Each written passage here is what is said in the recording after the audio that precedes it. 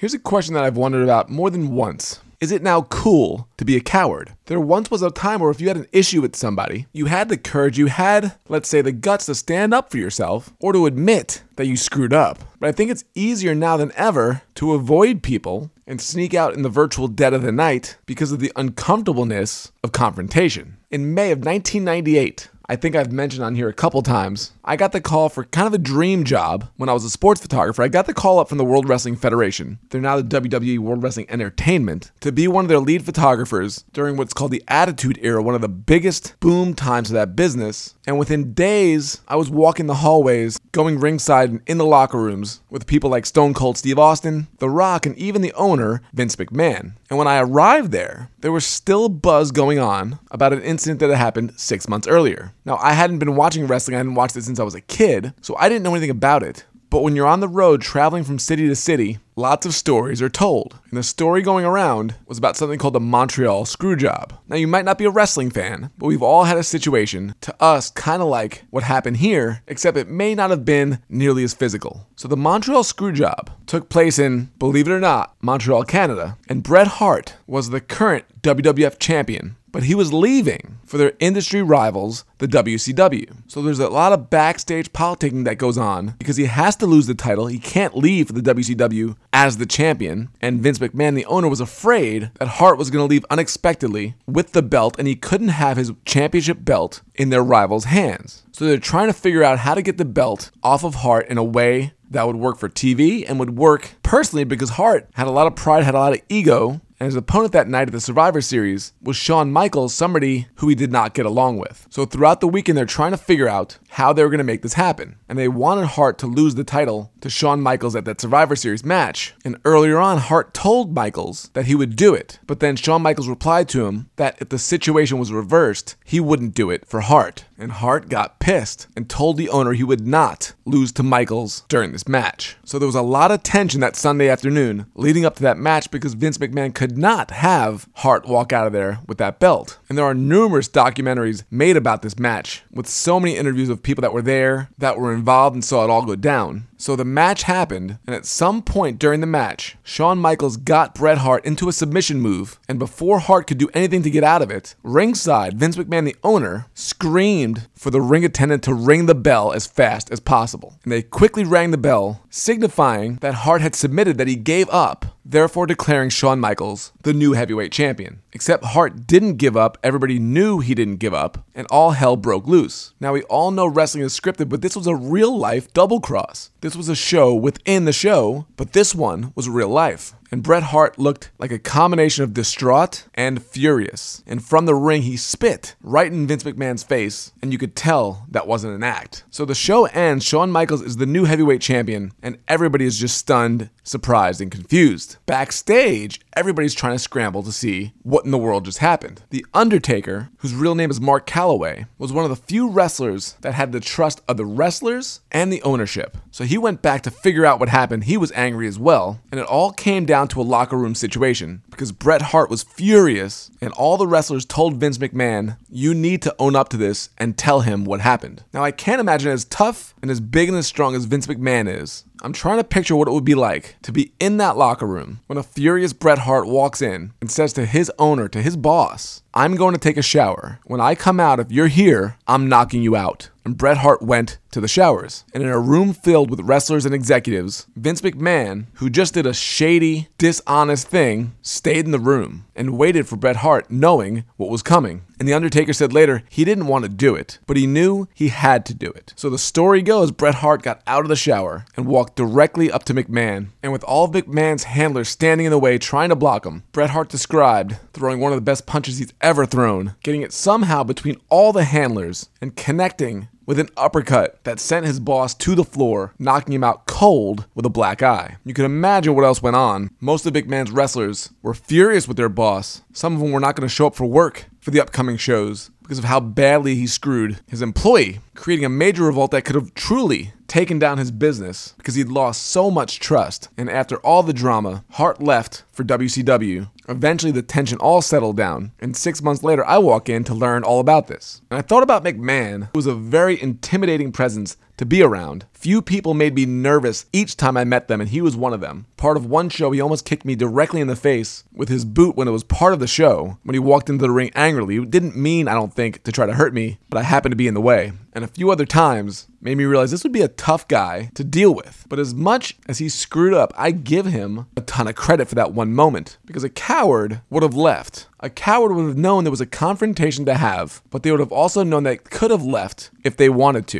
It would be easier in the moment to walk out without that black eye, without that punch to the face, and save the pain, but lose the credibility. And trust me, McMahon's a big guy, but I don't think that really matters when you're taking a strong right uppercut from someone that's furious with you. But he stood there and he took it, and for that, he deserves the credit. But I don't think enough people stand there and take it. I don't think enough of us, when we do something wrong, when we screw up, when we screw somebody over, have the courage to stand in there and take it. It's so easy now to avoid people, to pretend, to not own up the mistakes we've made and say, I deserve it. I deserve to take a hit. You deserve to at least have the opportunity to say something, or to speak your piece, or to tell me to my face what I did wrong, whether it is through a physical or hopefully a verbal lashing. But I truly think there are so many sealed emotions and anger because too many people are not willing to face that confrontation when we have in fact caused that pain. And as much as Hart hated Vince McMahon for such a long time and had a hard time giving him credit, I imagine in that one moment he appreciated the fact that the person that had screwed him over stood there and at least tried to explain why they did it and took the punishment that came with it. There'd be less of the backbiting, the gossip, and the drama that comes with avoiding our own issues and the issues that we create. I will be back with you tomorrow.